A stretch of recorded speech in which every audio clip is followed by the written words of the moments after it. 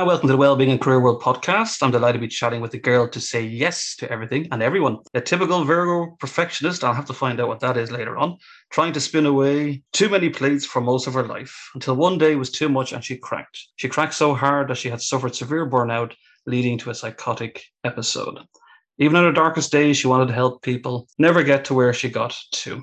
Now a qualified NLP coach, she helps people feel how she feels now without going through what she had to go through. Today we'll be chatting about mental health awareness. A very warm welcome to the podcast, Sarah Peat. How are you this morning, Sarah?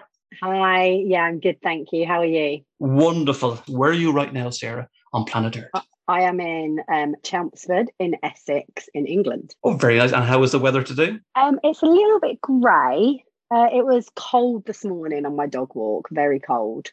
And what type of doggy do you have? I have got a little apricot poodle who absolutely rules the roost in this house. And how old is the? And what's the poodle's name? His name's Lenny, and he's 2. And he kept us going all through lockdown. He was a pre-lockdown puppy that has spent most of his time in lockdown, and now we can't leave him. All right. And is he eating the shoes? No, he's quite good with shoes. No, he's quite good with shoes. He is just very stubborn. So he does what he wants to do when he wants to do it. But he's good with shoes. He's good with wires, cables, things like that. So we don't have any chewing going on, which is good. Oh, right. That's good. Well, I'm a big dog lover, I have to say. I like dogs more than most humans, but that's for a different podcast altogether. We'll chat about that some other day. So you mentioned there with regards to Virgo. I mean, I didn't ask you anything about this before. So what is a Virgo perfectionist? What am I missing out on? What's so special about Virgos? So Virgo is my star sign, born in September. And I think for me, whenever I've read star signs, it's always been perfectionist, wanting things done a certain way, very organized, and I've always lived up to that. So I don't know much about astrology apart from the fact that it is apart from the star signs, and I read them sometimes about me, and I'm learning a little bit more how to work with the moon energies and things like that. But I definitely am not any sort of expert. It's very, very early on, but I do know that Virgos as a star sign are renowned for being perfectionist and organized, and I definitely lived up to that.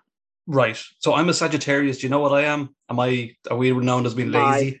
No. Oh, okay. I have no idea. Very early on in any sort of astrology journey, and whether I want to understand more about all of it. So yeah, definitely not my area of expertise. I'll Google it later on. Yeah, so generally, Sarah, our main chat today. Yeah, it is. Oh, it's fascinating stuff, I have to say. I think maybe, I don't know, there was some there last year, I think it was, that my star sign has moved a few days and I'm now something else. But I don't know. Anyway, I'll Google it later on. So today we're chatting about mental health. So what is mental health in your opinion? Because we hear this word a lot being chatted either in the media, conversations around the restaurants or the pubs. But what is it? Or in the workplace? So I would define mental health as probably the most important thing that you can look after.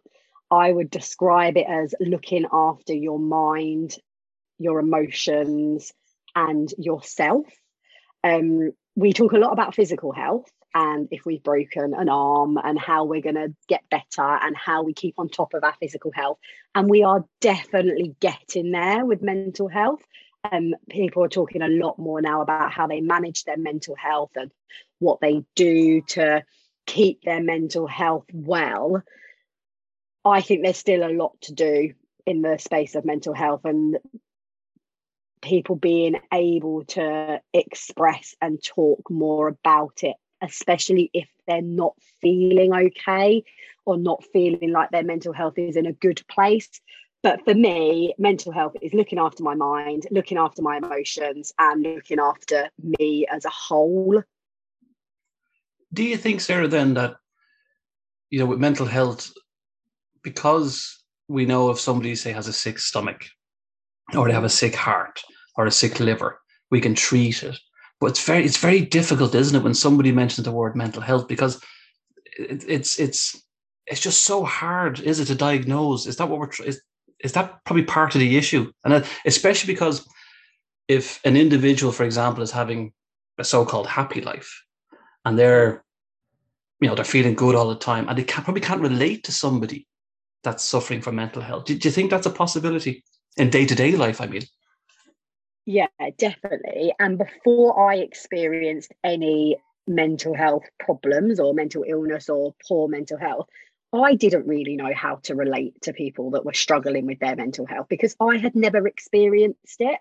And I think sometimes we live in a society now where we feel like we've got to come up with all the answers. So if our friend is telling us that they're not feeling great, we feel as though we've got to try and fix it for them.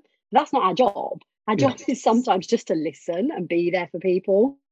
And I think what makes it easier with physical health is you can say to someone, if they say, "Oh, I've got something's wrong with my foot," you can yes, say, "Oh, well, you need to go and see a doctor about that." And you can almost like shift the responsibility to the healthcare professional. Whereas if someone says, "I'm just not sure I feel great today," we feel like we've got to try and come up with a solution for them. But we don't. We just sometimes just need to listen.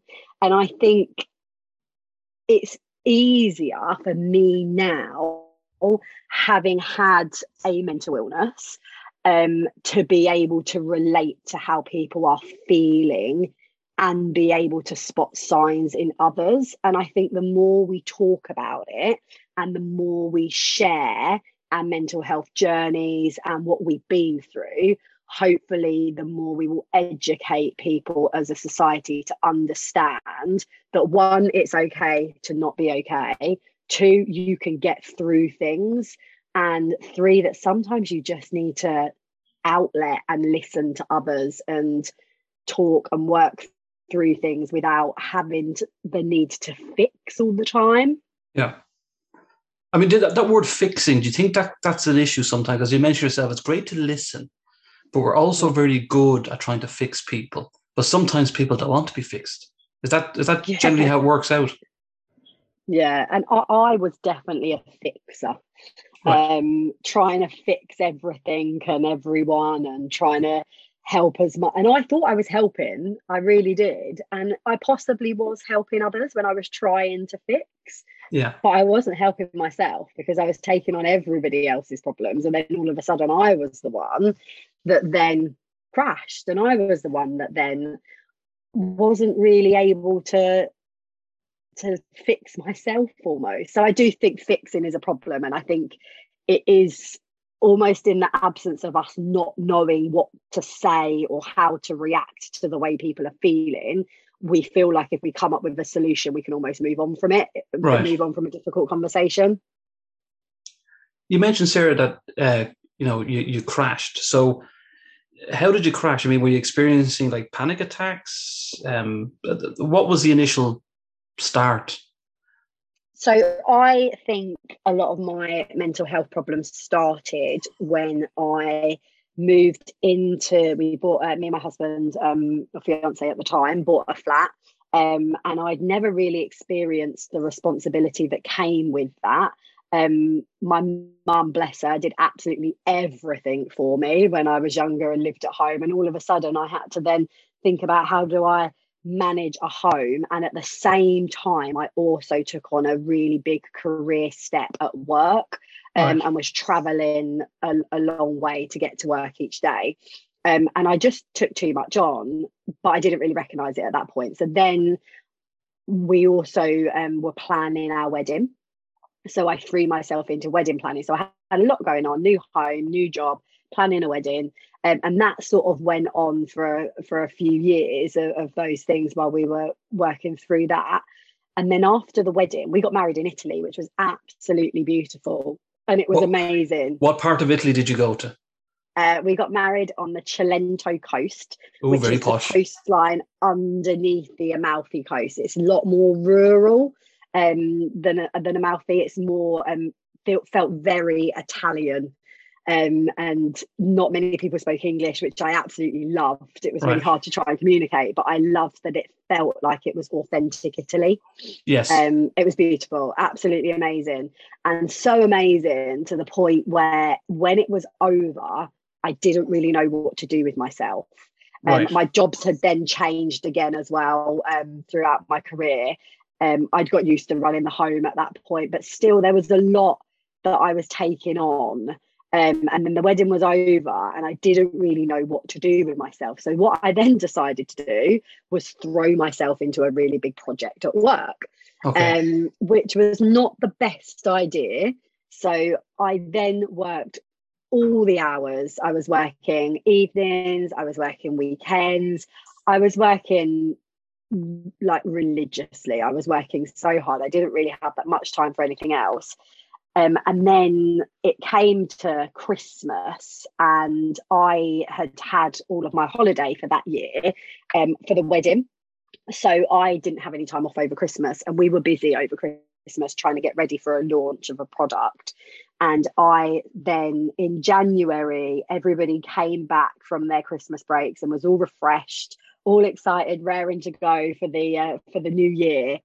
And I was really struggling with that. But at the same time, I then decided I was going to do the whole new year, new me and change everything and go on a crazy, silly diet, try and exercise loads, try and do all of these extra things as well as working really, really hard. And it was almost as if my brain just went, no, you physically cannot take any more on.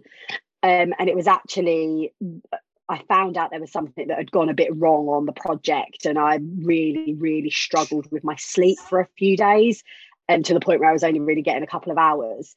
And one Friday, the second Friday in January, I'll always remember it, second Friday in January, I just couldn't cope anymore. And I physically, at the end of that working day, physically collapsed into my husband's arms and felt my brain pop.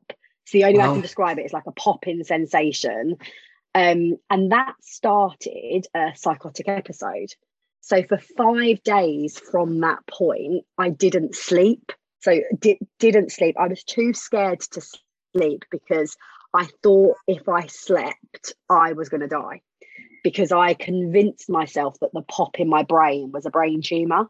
Right. And I was just exhausted. I was so exhausted and it was almost as if my brain went, we physically can't take anymore. And it like almost exploded because it was so full at the point where I could no longer do anything. And then during that psychotic episode, which lasted for, I'd probably say a couple of weeks, it was really intense at the beginning where I didn't sleep for 5 days. I was having multiple panic attacks throughout the day. I mean, up to like 20 or 30 a day. And I completely lost touch with reality. So I didn't know who I was. I couldn't make any choices for myself. I couldn't really leave the house because I would have a huge panic attack. I believed things that weren't true or weren't real. So I thought the TV was talking to me. I thought my flat was bugged. I thought that I was in a coma and that my mum and my husband who were looking after me were like my mental health and my physical health. And I had to live out all of these challenges to be able to pass the mission, which therefore meant I could wake up from the coma. So it was really scary. And I think what the scariest thing was is that I had never until that point had a panic attack, had any sort of paranoia where I thought my flat was bugged or anything like that. And it is almost as if it all just came to head at one point. And what is a panic attack? I mean, how do you feel? I know you said your brain went pop and you didn't sleep, but is your heart beating fast? Are you sweating? What was your experience? So I had multiple panic attacks and they were all slightly different depending on what was going on in my brain at that point. I remember a really bad one that I had where I had convinced myself that I was actually in labour and I wasn't pregnant, but I had convinced myself that I was in labour and I couldn't breathe. So I remember my mum getting a paper bag and getting me to breathe into the bag. So it was like this wave of, it's quite hard to explain if you've not had one, but it was almost as if a wave of the strongest emotion possible comes over you and you don't really know how to process it. So the only way you can really process it is to almost outlet all of that emotion as quickly as you possibly can. And that, for me, transpired in different things at different times. So this particular really bad one, where I thought I was pregnant and thought I was in labour, transpired in my heart beating very, very quickly, not feeling like I couldn't breathe. So feeling like I wasn't able to catch my own breath. So feeling really, really short of breath. And that then in itself panics you even more. So then it's like this perpetual panic that just keeps going until you can actually find some sort of calm. And in that particular one, I managed to start breathing into a bag and catch my breath. And then my heart rate came down slightly and I was able to then come back down. But there would be different things that would trigger me. So there was another point where my husband made me a tea and it was in a mug that was from work. So that then triggered the feeling that I was having about work. That then wave of really strong emotion came over me. And I remember being really, really hot, really, really sweating, heart beating really, really fast. And then again, you think, oh my God, what's wrong with me? What's happening? So it gets even worse. And I mean, he was able to calm me down, but it was happening, 20 to 30 times a day after never having experienced one before. It must be very frightening. I mean, what do you do now?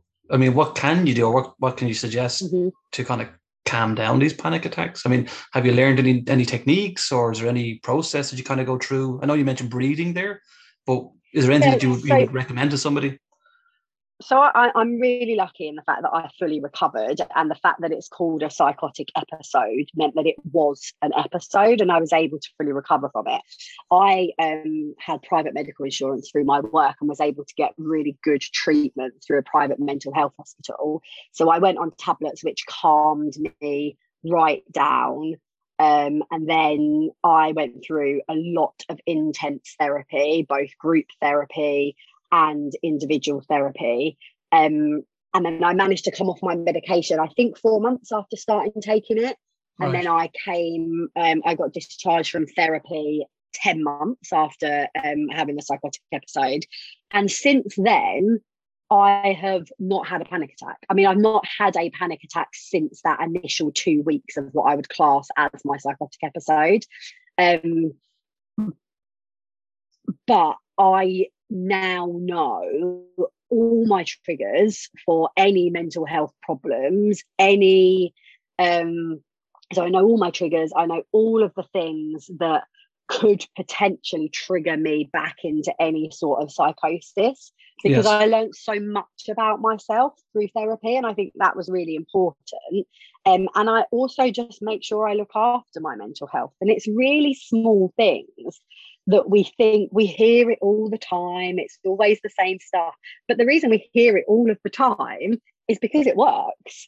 So it's things like eating really well, it's things like exercising, and I don't exercise lots. I see some of my exercise as just going on a daily walk with my dog is really good exercise, and getting fresh air.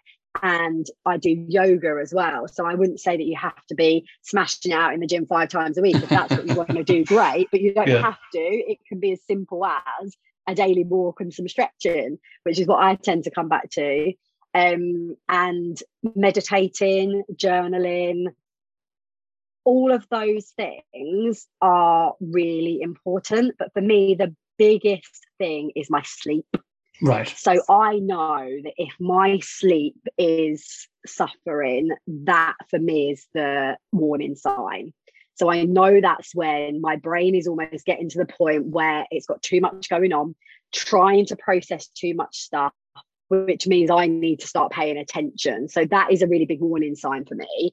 I think the things with keeping your mental health in check is all around, all of the small things that we do every single day that we know are really good for us can help towards our mental health. If we stopped just doing all of them, we know that that doesn't help us.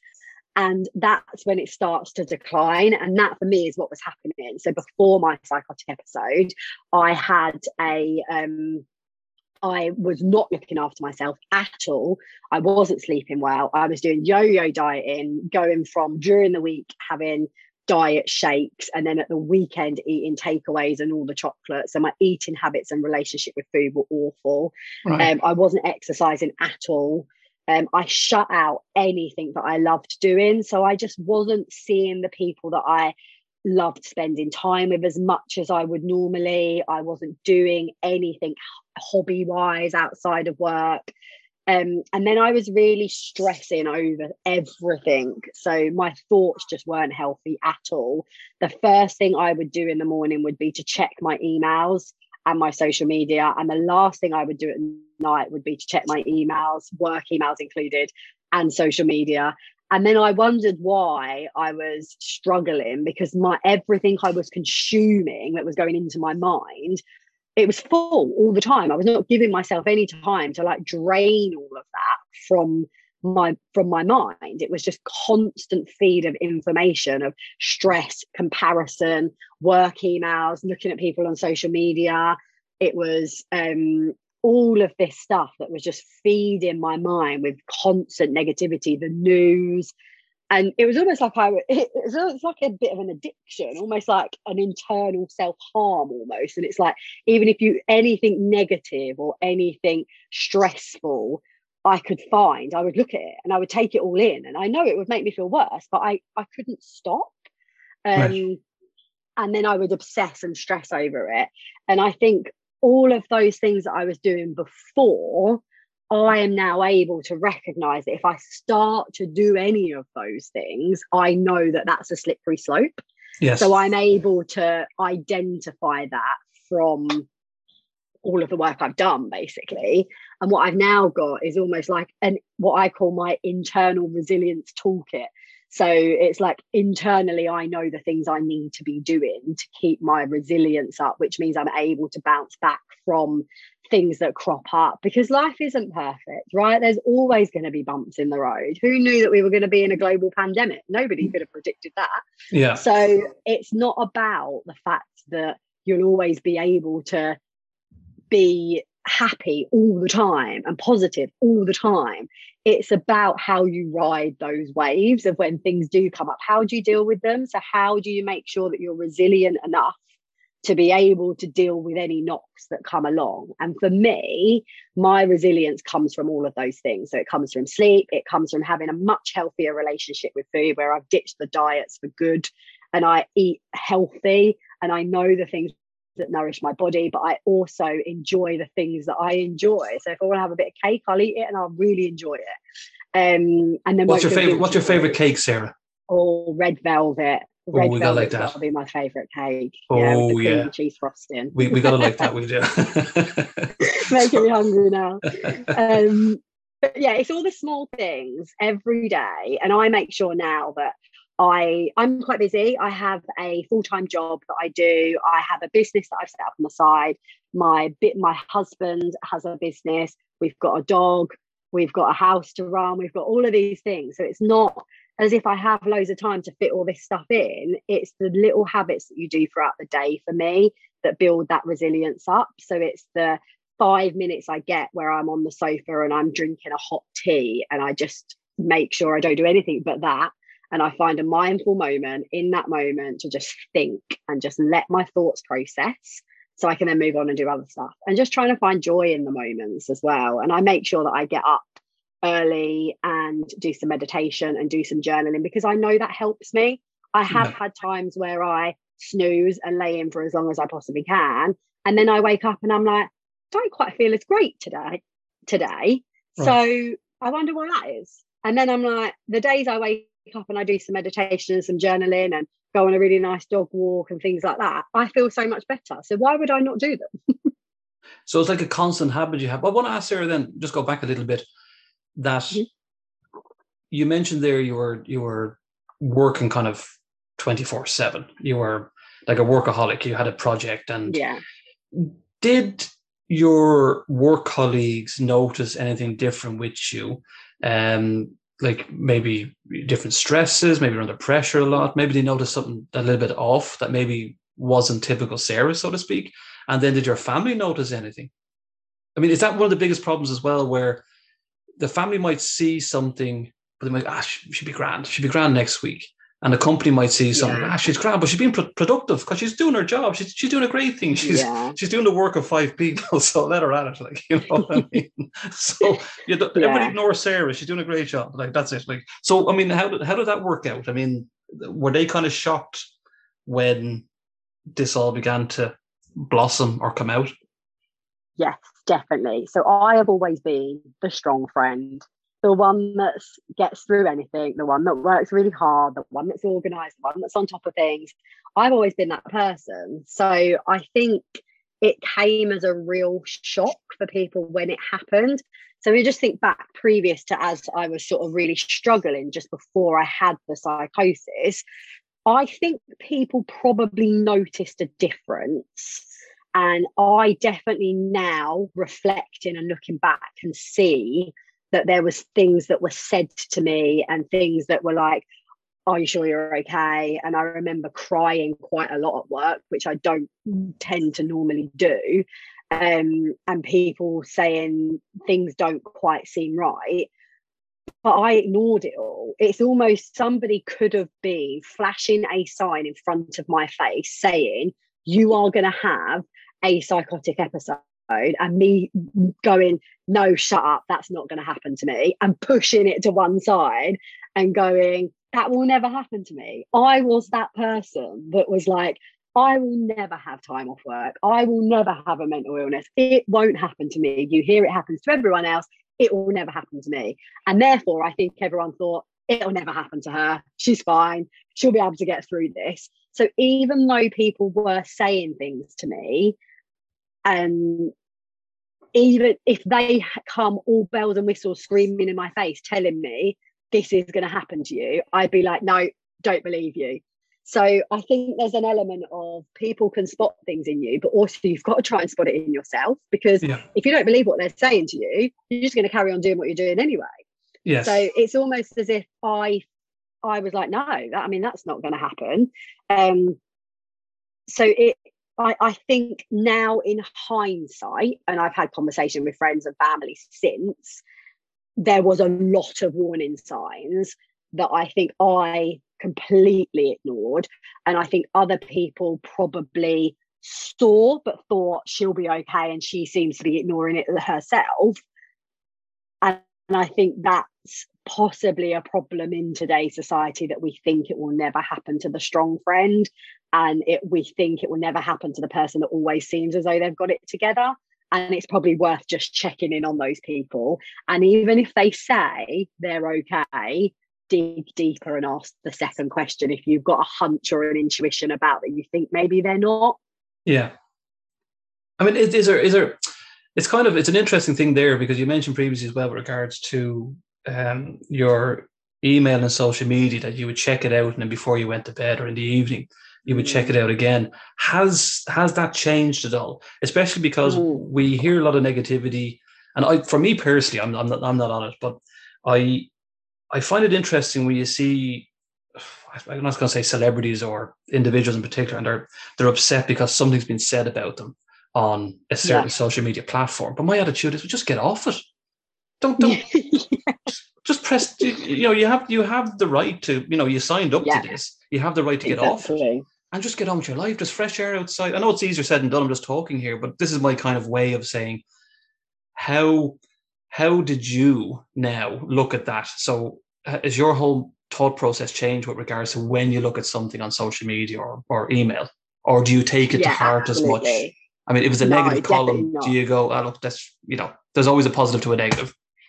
Yeah, absolutely. I've totally changed my whole relationship with my phone and social media. So I completely deleted all of my email work apps off my personal phone. So now I only answer my work emails in work time.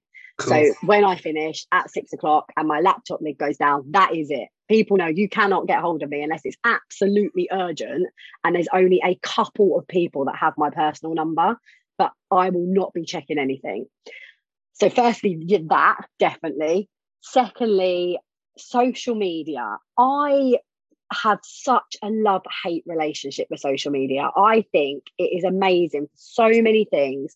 It is such an enabler. It is so good for businesses. It's great to connect with people, but it also has such a negative side to it. So you have to try and keep yourself, you have to have better social media boundaries. I think that's the only way you can do it. It's there, it's out there, it's sort of the world we live in now, social media, and props to you to not being on it, because I think it's really hard to not be on it now with the way that the world is sort of changing and growing businesses and things like that. So the way I manage my own social media boundaries is I don't have any notifications that come up on my phone. Yeah. So I physically have to go into all of my apps. That includes my WhatsApps, because I'm a member of lots of WhatsApp groups. And if that was constantly pinging on my phone every day, I would be so distracted. So I only ever go into WhatsApp or into Instagram or into any other social media app when I have got the time to do it. So I'll sit down, sometimes with a tea, sometimes just with Lenny on my lap, or sometimes I'll just flick onto it, but I'll be much more mindful about doing it. And then the other thing I make sure I do, so that really, really helps, having boundaries around the notifications, because otherwise I would look at it and go, oh, they want something, and just get back to them straight away. And then I'm completely taken away from whatever I'm doing. Yeah.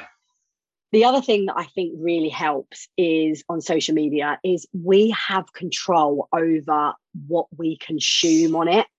So if something makes you feel like crap, unfollow that person. If you don't want to unfollow that person, just mute them on your feed, because it might be a family member, right? And you don't want to unfollow them, just mute them so you don't see it. And you can then start following. And there are so many people on Instagram that are so like inspirational now. Yeah. You follow more people like that, and then you can curate your feed to how you actually want to feel. So you have more control over it than you realize. I know that there's advertising, and I know people are picking up data and sending you things, but you have the right to be able to delete that, or say that the ad is inappropriate, or unfollow people, and you can change your feeds. I remember waking up one morning and thinking, oh God, I feel really, really good today. I'm going to go to the gym.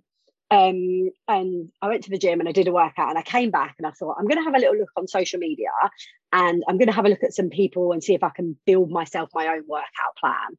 So I was Googling a few different people, and obviously a lot of the people I'm looking at are personal trainers and fitness models at this point, because I'm trying to find some sort of like program about what I want to do in the gym. And then I remember really clearly walking into my bathroom and then looking at myself in the mirror, and a voice going, oh my God, look at the state of you. And that was literally as a result of about an hour on social media, probably not even that long, probably more half an hour on social media, looking at fitness models and fitness plans. Right. Now, I can recognize that now because of the work that I've done, and because I know. And I was like, whoa, okay, let's not do that again, because that clearly came up because you felt great this morning. That came up as a result of looking on Instagram, looking at a load of fitness models, seeing how beautiful their bodies are, and then judging your own body against that.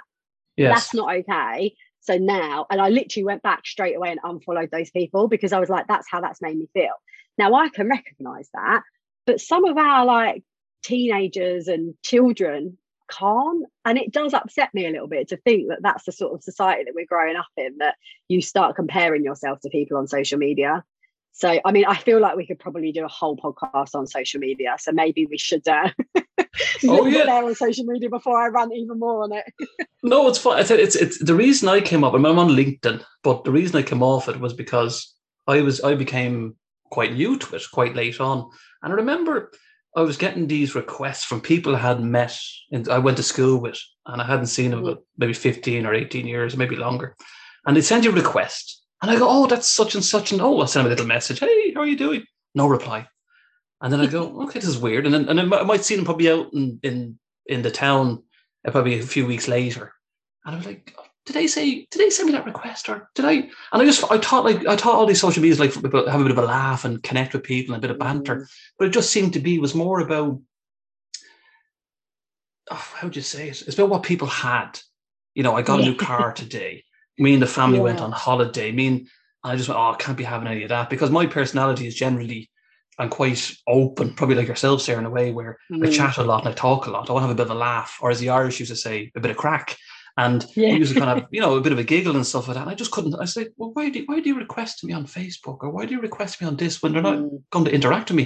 And I went, oh, forget this. I'm out of here as quick as possible. So LinkedIn was the only one, because I'm just there as a face and a name, and that's it. I don't have to interact with anybody if I don't want to. But enough about me. I'm boring you anyway. Getting back to the fitness models, the only type of model I would be probably a hand model.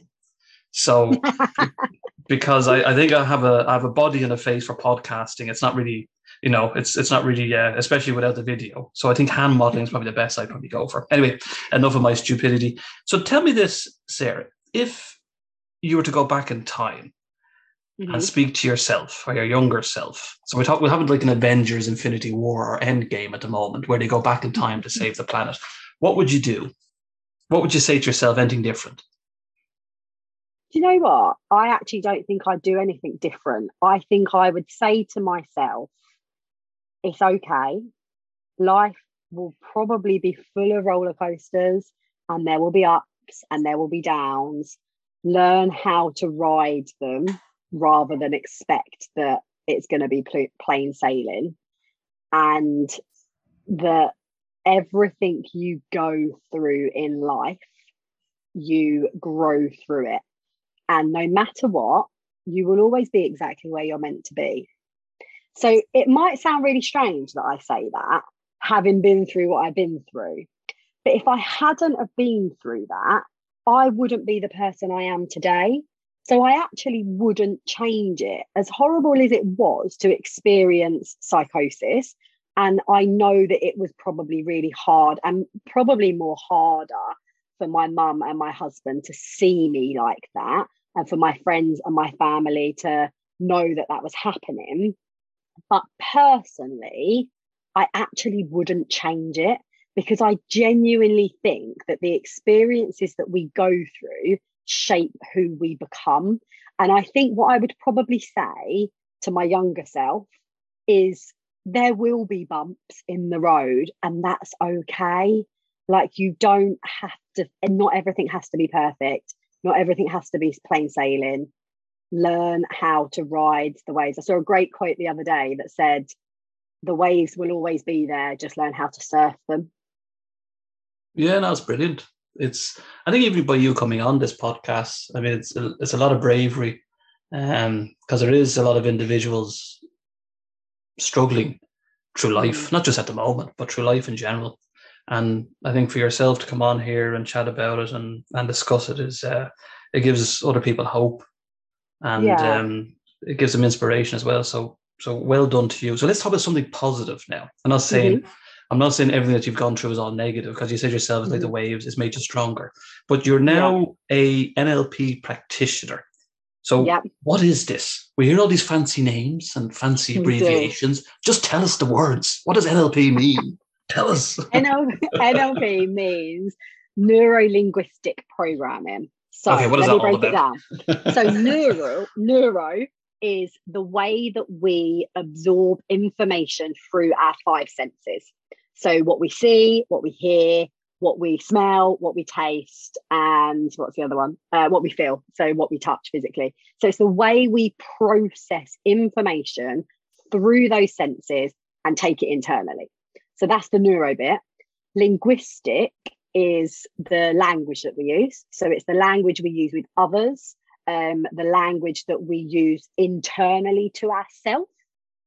And then programming is the strategies and behaviors that we run internally.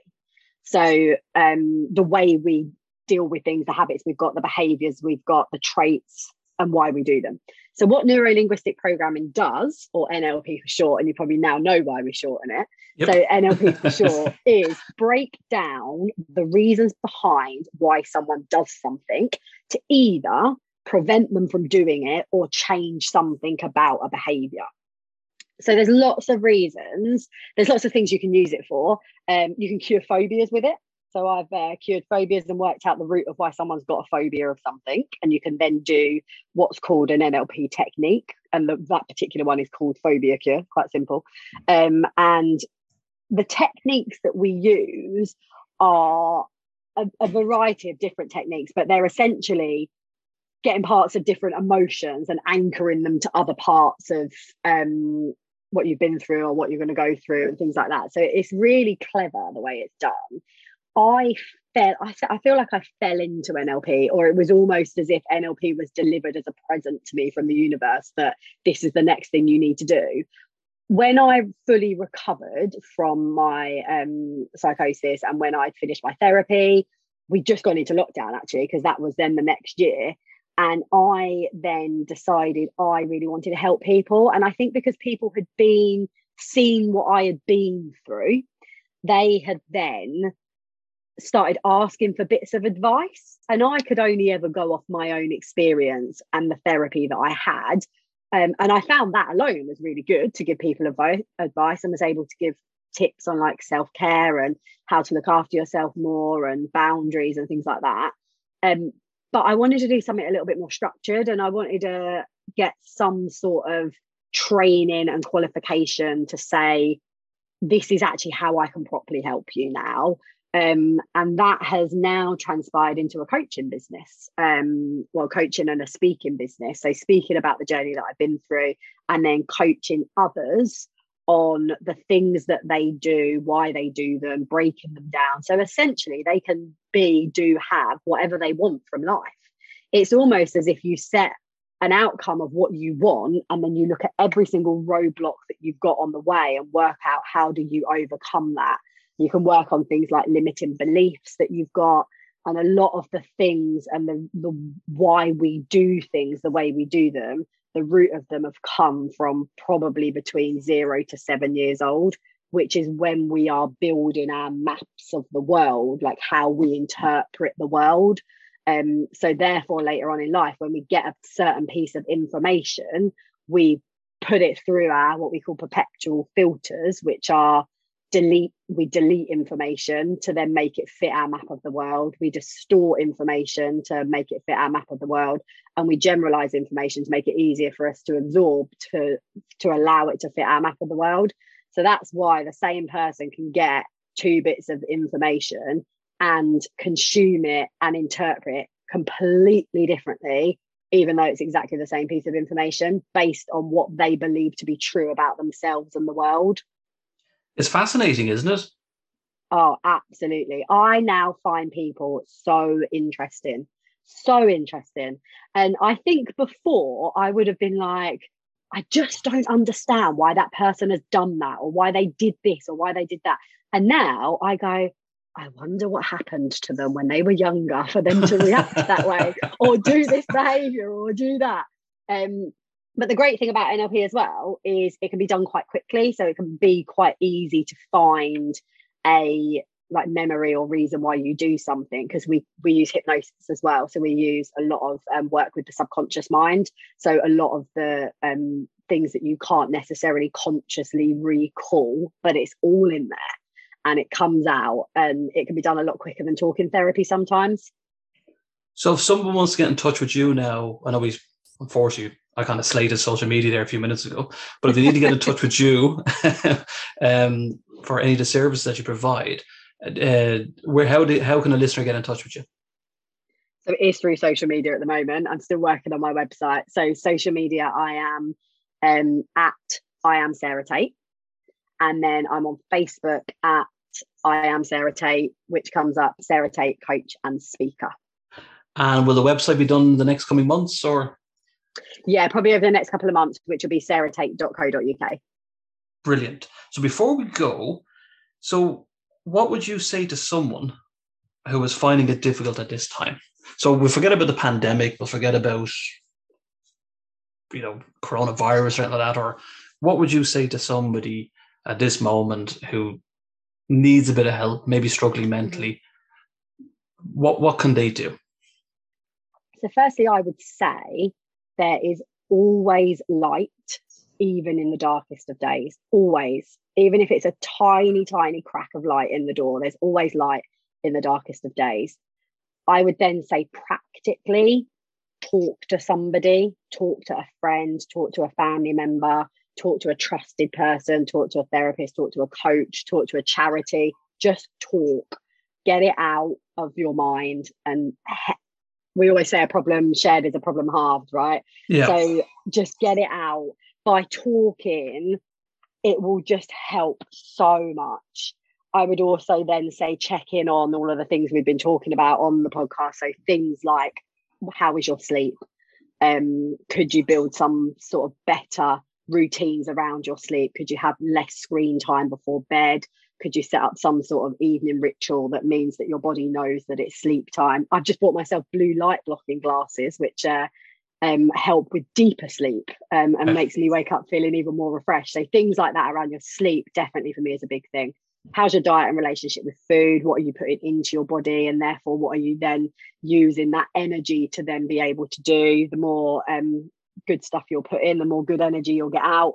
And what are you doing? Have you stopped doing all the things you love? And how can you bring some things back into your life that you love? Even if it's really, really tiny things like watching your favorite TV program or drinking your favorite drink or eating your favorite food. Bring back in those things that you love.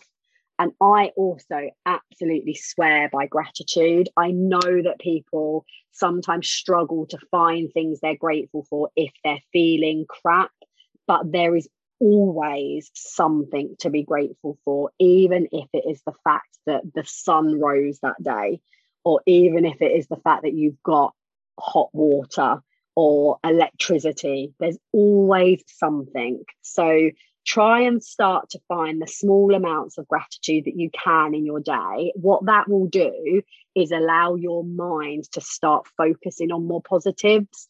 And then you'll start to find that will just naturally build and grow. That's great advice and great suggestions. And it's very inspirational, as I mentioned before, that you're speaking about this. I mean, I'll be honest with you, Sarah, I'm most grateful to have my hair. I'm 45 and I wake up in the morning and go, well done, Dave. We haven't lost any more just yet, but they're going grey, Sarah, which is not too good. But I just want to say thanks so much to Sarah Teach, NLP practitioner. We know all about that now, for joining me on the Wellbeing and Career World podcast. I will place in all of Sarah's links to her social media.